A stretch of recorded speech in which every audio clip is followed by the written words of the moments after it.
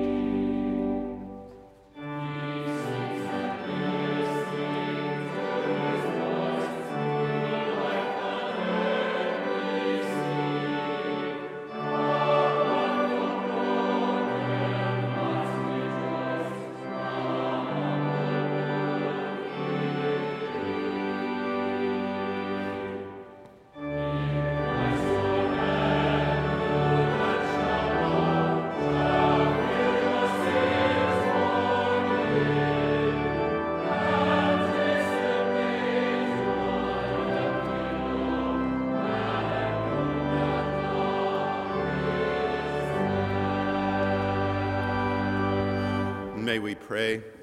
Almighty God, you alone can bring into order the unruly wills and affections of sinners. Grant your people grace to love what you command and desire what you promise, that among the swift and varied changes of the world, Our hearts may surely there be fixed where true joys are to be found, through Jesus Christ our Lord, who lives and reigns with you and the Holy Spirit, one God, now and forever. Amen. Please be seated. Beloved, Lent is meant to remind us of the priority of worship and to help us find a way to worship. Worship brings the insight of personal need lifted in prayer. Worship brings the insight of another's hurt lifted in communal singing of 4-part harmonic hymns. Worship brings the insight of clarity in a word fitly spoken lifted in the sermon. Worship brings the insight of choosing, the choice of faith, not thrill but will, lifted in the invitations to devotion, discipline, and dedication. Worship brings the insight of loyalty of heart, lifted every Sunday in the offering of gifts and tithes. As the choir offers our Kyrie, may we pause for a moment of silent personal confession. Let us pray.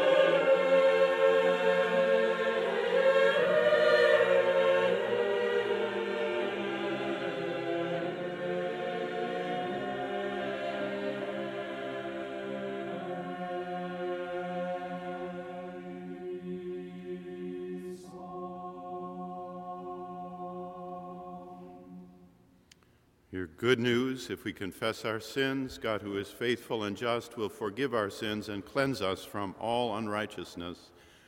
Thanks be to God.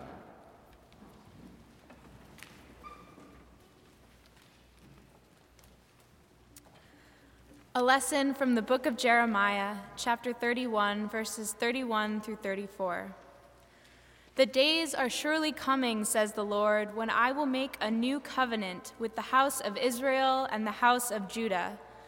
It will not be like the covenant that I made with their ancestors when I took them by the hand to bring them out of the land of Egypt, a covenant that they broke, though I was their husband, says the Lord. But this is the covenant that I will make with the house of Israel after those days, says the Lord. I will put my law within them, and I will write it on their hearts, and I will be their God, and they shall be my people. No longer shall they teach one another, or say to each other, 'Know the Lord,' for they shall all know me, from the least of them to the greatest, says the Lord. For I will forgive their iniquity and remember their sin no more." The word of the Lord.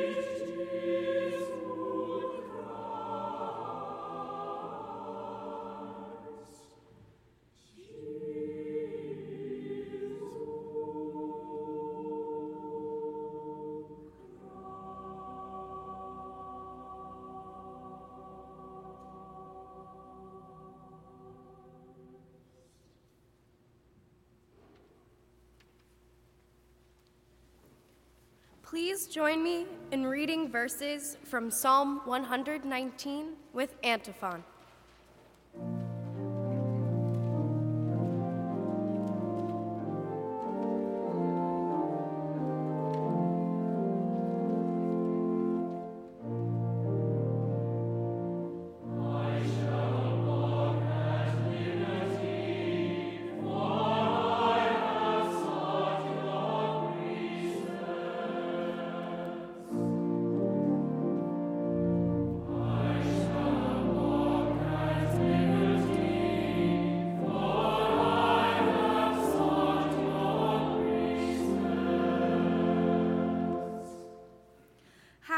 Young people keep their way pure by guarding it according to your word.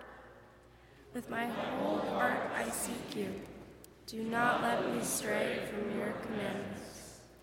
I treasure your word in my heart so that I might not sin against you. Blessed are you, O Lord. Teach me your statutes. With my lips I declare all the ordinances of your mouth. I delight in the way of your decrees as much as in all riches. I will meditate on your precepts and fix my eyes on your ways. I will delight in your statutes. I will not forget your word. I shall walk at liberty, for I have sought your precepts. Please rise as you are able for the Gloria Patri and the reading of the Gospel.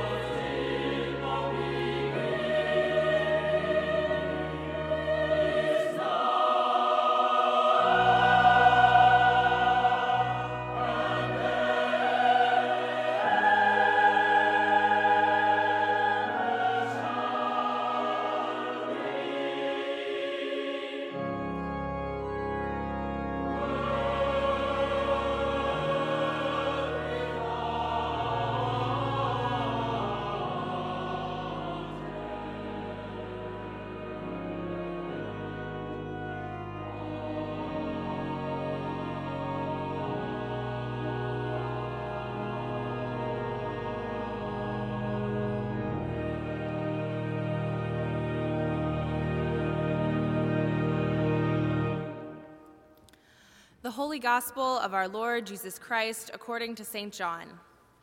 Glory to you, O Lord. Now among those who went up to worship at the festival were some Greeks. They came to Philip, who was from Bethsaida in Galilee, and said to him, "Sir, we wish to see Jesus." Philip went and told Andrew. Then Andrew and Philip went and told Jesus. Jesus answered them, "The hour has come for the Son of Man to be glorified.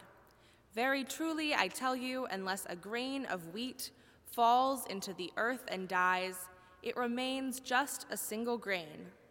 But if it dies, it bears much fruit. Those who love their life lose it, and those who hate their life in this world will keep it for eternal life. Whoever serves me must follow me, and where I am, there will be my servant, or there my servant will be also. Whoever serves me, the Father will honor. Now my soul is troubled, and what should I say? Father, save me from this hour. No, it is for this reason that I have come to this hour. Father, glorify your name." Then a voice came from heaven, "I have glorified it, and I will glorify it again." The crowd standing there heard it and said that it was thunder. Others said, "An angel has spoken to him." Jesus answered, "This voice has come for your sake and not for mine. Now is the judgment of this world. Now the ruler of this world will be driven out, and I, when I am lifted up from the earth, will draw all people to myself." He said this to indicate the kind of death he was to die. The Gospel of the Lord. Praise to you, Lord Christ.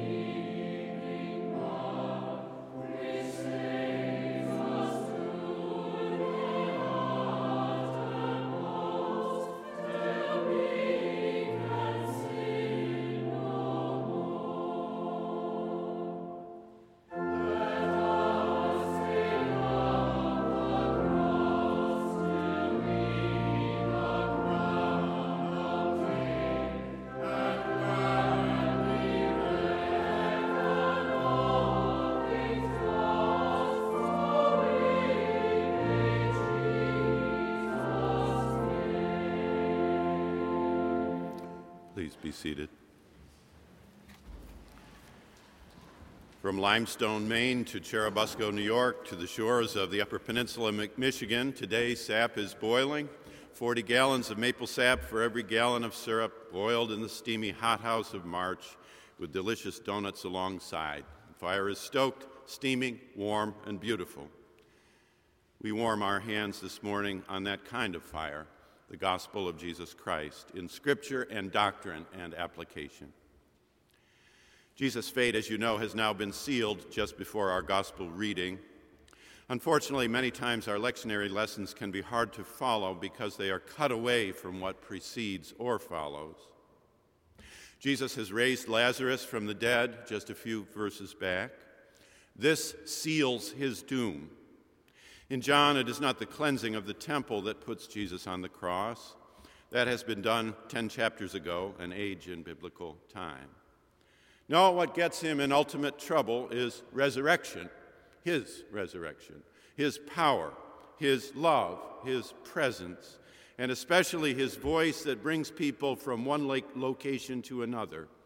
In this case, out of one religion and into another, out of the synagogue and into the church, out of tradition and into gospel, out of law and into grace, out of discipline and into love. For Lazarus, this is good. For Jesus, not so. Voice can get you in trouble still.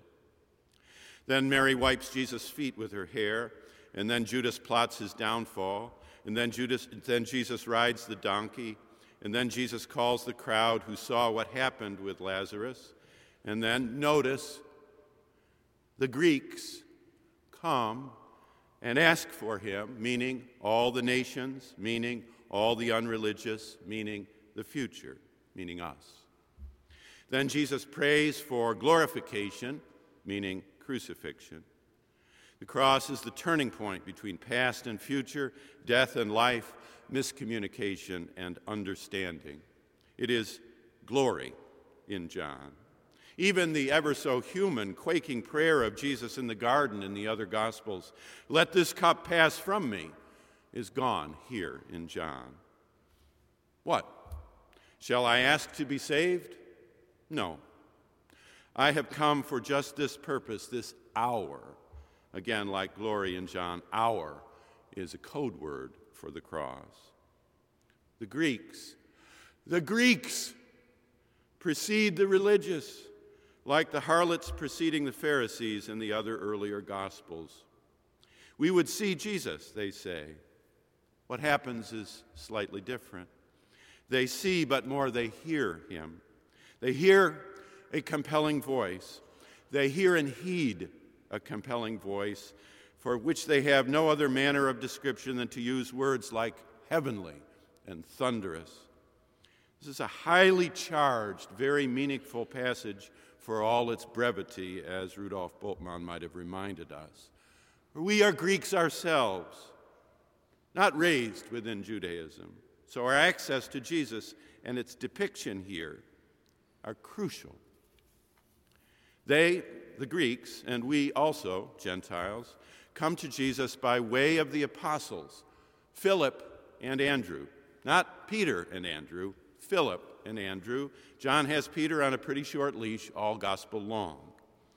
That is, we come to life through a set of traditions, but the traditions themselves are not the life itself. We come to life through a set of traditions, but the traditions themselves are not the life itself. We have to translate the traditions into insights for effective living if they are to allow access to life.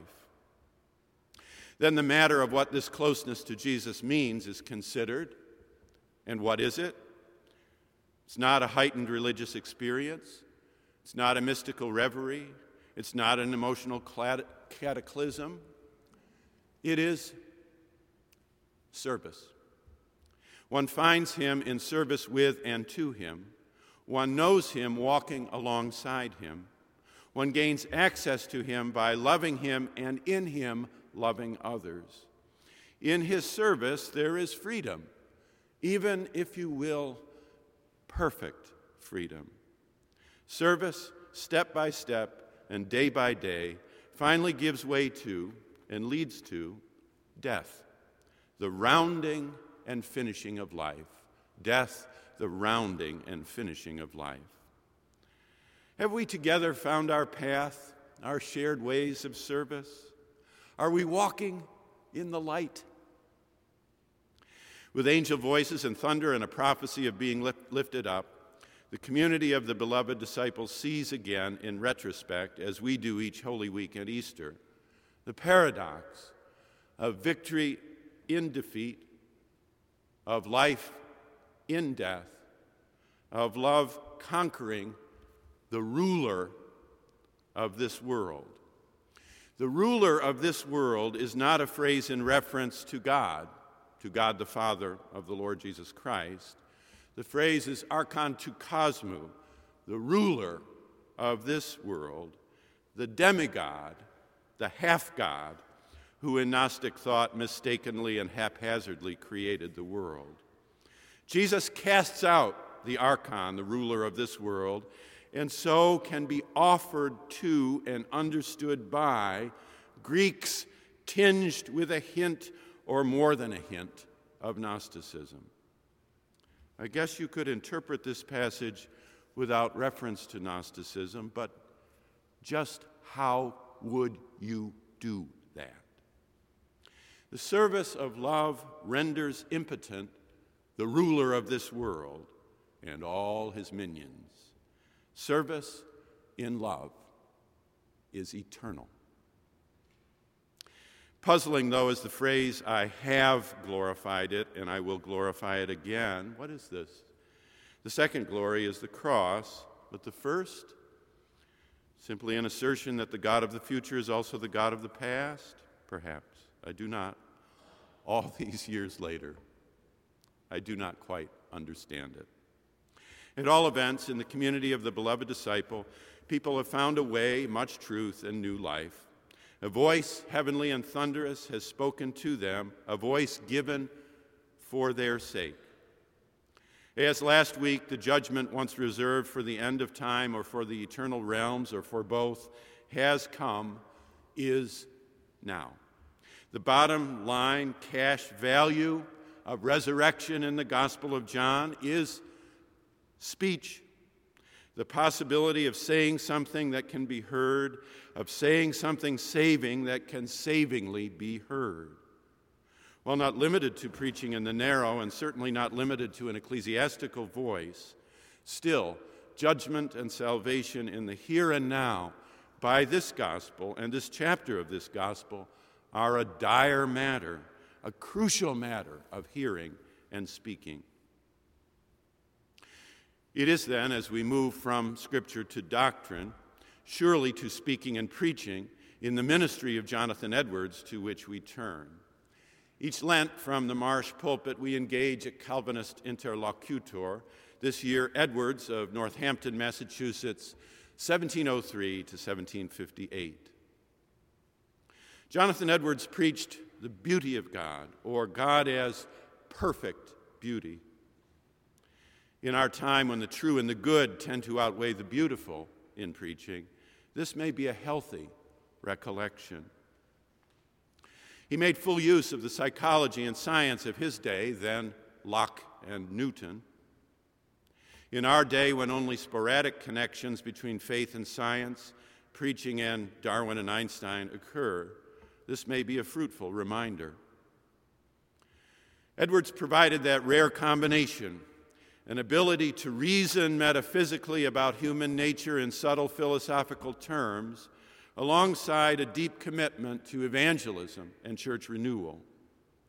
That is, he could no more affirm philosophy without faith than he could countenance faith without philosophy. Head and heart he distinguished from one another, but did not oppose to one another. Head and heart he distinguished from one another, but did not oppose to one another. We may find this a personally welcome encouragement along a trail that sometimes seems a bit lonely. Jonathan Edwards, in concert with John Calvin, and to a full degree in concert with the great traditions of the church, understood the purpose of life to be found in seeking God's glory. So a daily question for us would be, can I do this or say this or desire this to the glory of God? If I read him and his interpreters properly, Edwards did lean a little more fully toward the affections. Feeling and sense make up the more profound level of human experience, he wrote. Here, Edwards, William James, John Wesley, Soren Kierkegaard, among others, agree. We need most the beauty of holiness, that is, a spiritual understanding consisting primarily in the sense of the heart of that spiritual beauty. For our Marsh year-long inquiry about spirit, we may take here from him the confidence that the Holy Spirit makes possible a new, sensible knowledge. Its consequence, a stout reminder to us. Love is benevolence or goodwill to others, the disposition which one has who desires and delights in the good of another. A fair summary of Christianity.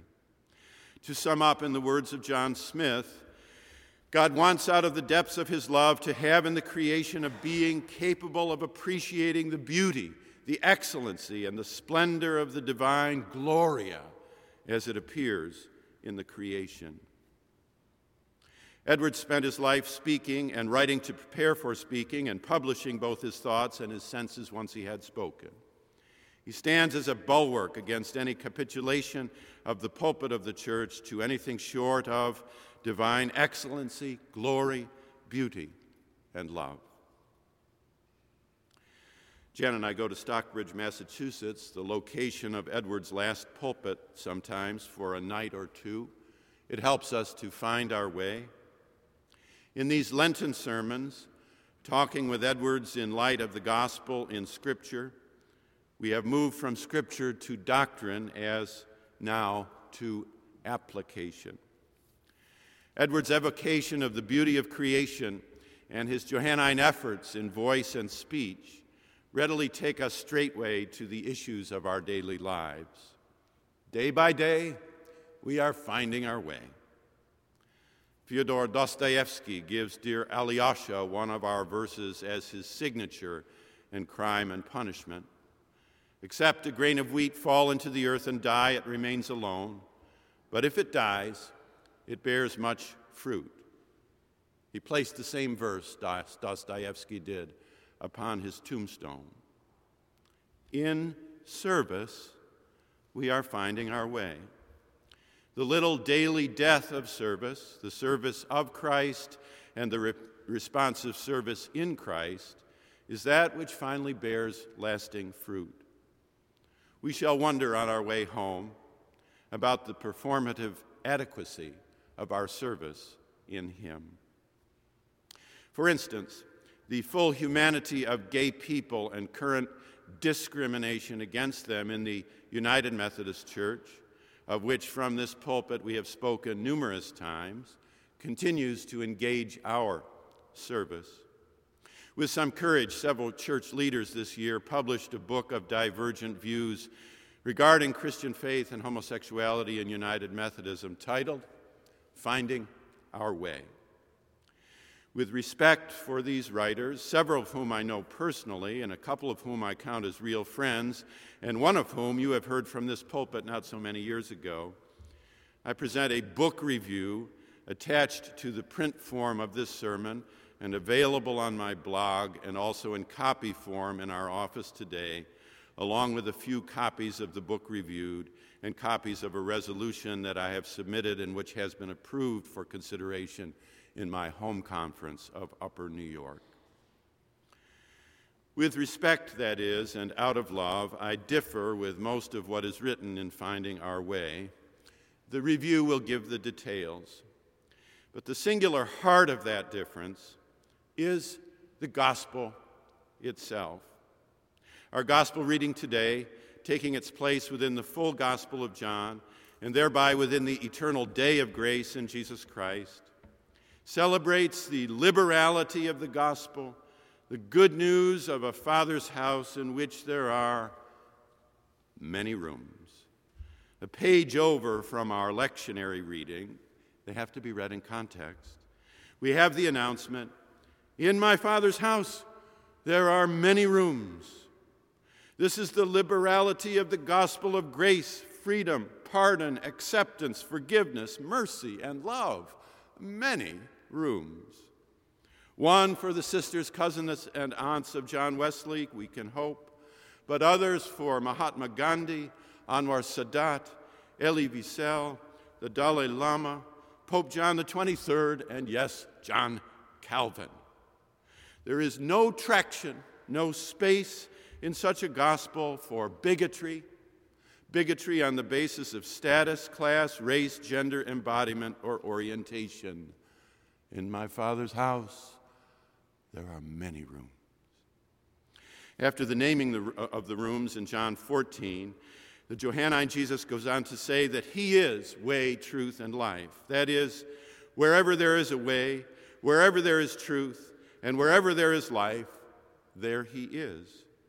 So no one comes to the Father except through a way that in truth leads to life. And wherever anyone truly finds that way and truth and life, there and then they have found or been found by Jesus Christ. We used to sing growing up, give me land, lots of land, neath the starry skies above. That is a musical setting, it could be, for the liberality of today's gospel. In finding our way, the rest of the Bible can help us and teach us too. Jesus could teach us in Matthew 25 about caring for the least.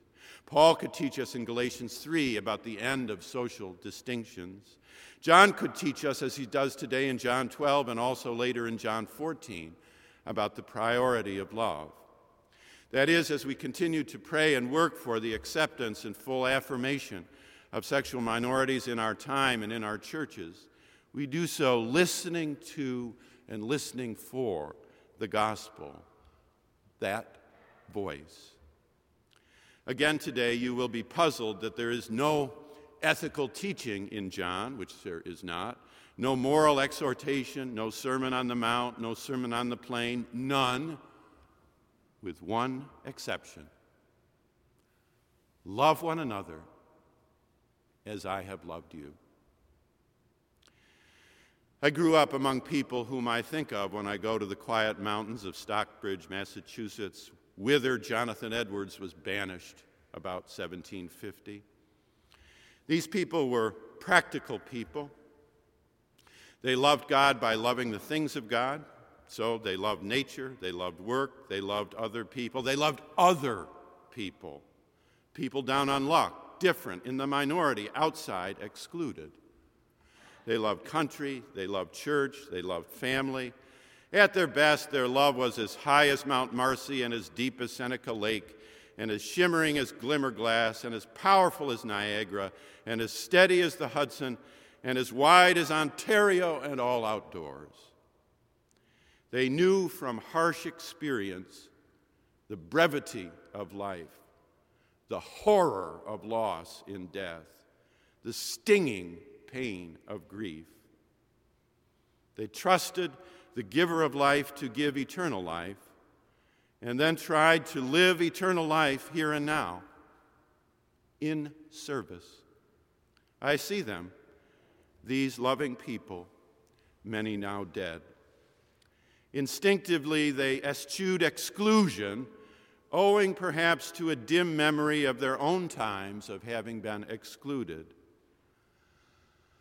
I wonder if over time, in our time, we could see our way clear to do the same. In a few weeks, most of the sugar season will end. The fires will be doused until another March. The snow will partly melt. The sap becomes syrup, will be shaped into candies or bottled and sold. Some churches, poor by worldly standards, poor by urban standards, will hold a spring supper with the most delicious of foods, ham and beef and everything you could want or imagine. And for dessert, they will bring you a bowl of snow, your victory over what you have battled all winter, now served up to you. To the victor go the spoils. You now lord for a moment of nature and winter and snow. And a hot pitcher of steaming syrup someone will pour upon the snow, and it will crackle and congeal and become a heavenly sweetness. And you will enjoy a foretaste of spring as we hope come Sunday in Scripture and doctrine and application, you savor a foretaste of heaven.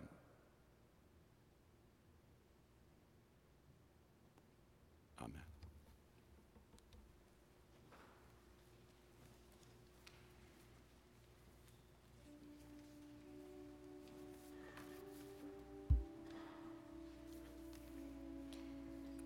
We now come to the time in our service when we turn our hearts and minds to prayer. Please assume a posture of prayer by either remaining seated, standing, kneeling, or coming to the communion rail as the choir leads us in our call to prayer.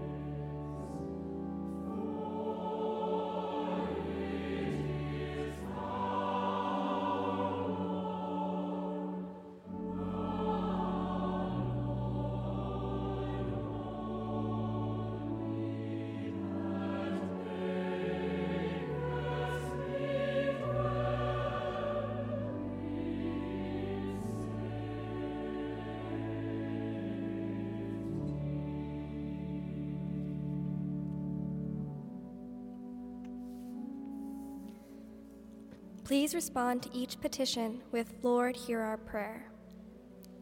For political leaders, may they be inspired by the great leaders of the past, treasuring their wisdom and bravery. We pray to the Lord. Lord, hear our prayer. For our faith community, despite a world often marred by competition and consumerism, may we learn to live our lives with simplicity, generosity, and humility. We pray to the Lord. For all Christians who criticize, judge, and condemn those who are different, may we embrace and celebrate all the differences God fashioned. We pray to the Lord. Lord, hear our prayer. For those who are sick in mind and body, especially those suffering from grief, loneliness, addiction, and despair, may their lives be full of God's kindness and compassion. We pray to the Lord. Lord, hear our prayer. Now we pray with the words Jesus spoke with us. Our Father, who art in heaven, hallowed be thy name. Thy kingdom come, thy will be done, on earth as it is in heaven. Give us this day our daily bread, and forgive us our trespasses, as we forgive those who trespass against us. And lead us not into temptation, but deliver us from evil. Thine is the kingdom, and the power, and the glory, forever and ever. Amen.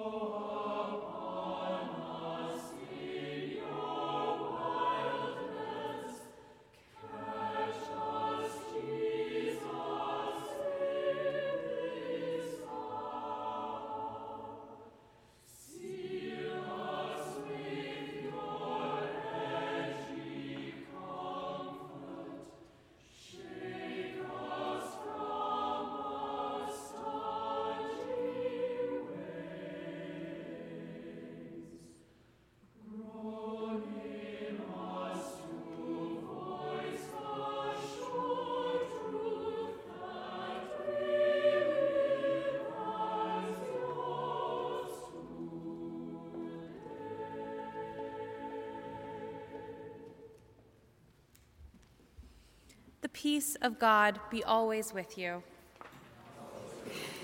We would like to take a chance to welcome you once again to Marsh Chapel, a sanctuary amongst a city, a place of peace in times of stress and chaos. We hope that you find a home here and that wherever you are on your spiritual journey, you continue to journey with us.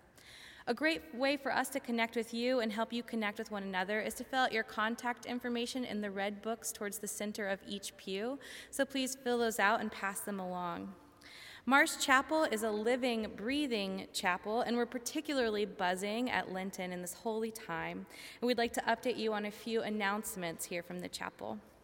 Directly following the service will be refreshments downstairs. This is a great time for fellowship and coffee. Please feel free to join us. There is a broomball game tonight with our broomball team walking on water at 11:30 p.m., and we are in need of student players. So please see Reverend Soren Hessler after the service if you're interested. Tomorrow night, Louise Sullivan, a great politician, professor of medicine, and civil rights activist, will be holding a conversation with Dean Ken Freeman in SMG from 4:30 to 6, and you are all welcome to attend. Also, please make note in your calendars that our annual hymn sing has moved to April 26th. This Saturday, we'll be holding Marsh Chapel's first annual Global Meditation Retreat from 10 a.m. to 2 p.m. This retreat's going to walk through a lot of different meditation practices from around the world, so if you're new or a beginner to meditation and just want to try a variety, this is perfect for you. It's free and lunch will be provided. We do have limited spots, so please come see me after the service if you're interested in attending next Saturday. Art Vespers continues tonight for our Lenten art series with painting and breakfast for dinner, which our students affectionately call Brinner. So please join us at 6:30 in Robinson Chapel for that. With Palm Passion Sunday coming up next week, it's shock to all of us that Easter is right around the corner, which means you have 1 week left to dedicate a lily. And you can do that by filling out the form in your bulletin or talking to Katie No after the service, or even going online to fill out a form there. Additionally, if you would like to volunteer for Easter breakfast or supply donations of food, talk to Katie No after the service, where she has a sign-up sheet for you at coffee hour. Beyond all of these great opportunities for donations and for volunteerism, we do hope that you join us in spirit and in presence here in Marsh Chapel on Easter Sunday. We have 3 vibrant services for you from 7:30 a.m., 9 a.m., and 11 a.m., and we would so love to share in that most sacred day with you. Other events and activities can be found on our website at bu.edu/chapel, where there's also an opportunity for online giving, and we are sustainable depending upon your support. So we really appreciate that. As we beckon the ushers forward, let us be reminded now that it is a gift to be a giver. Whether you're at home listening on the radio or sitting in community with us this Sunday, we now as a community have an ancient practice of Christian generosity to share in together. As the choir lifts us up in song, may you find yourself being as generous as you are able.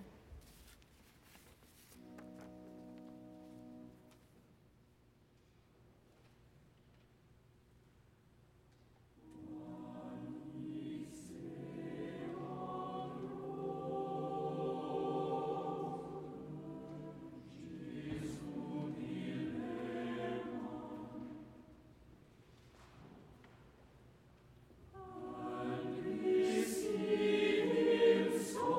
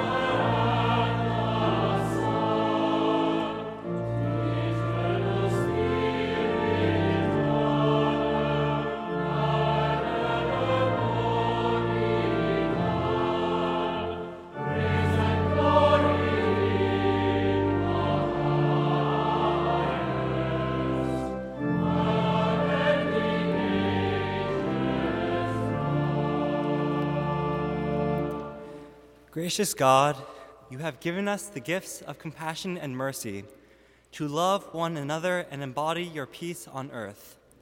Accept our gifts before you today and grant that they may inspire joy and healing in the life of all your creation. Bless them through your Son, Jesus Christ, and through the Holy Spirit. Amen.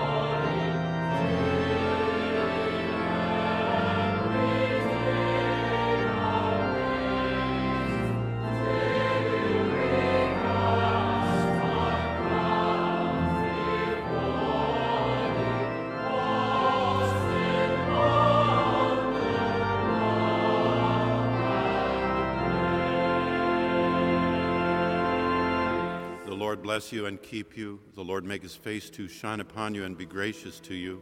The Lord lift up the light of his countenance upon you and give you peace, now and forever. Amen.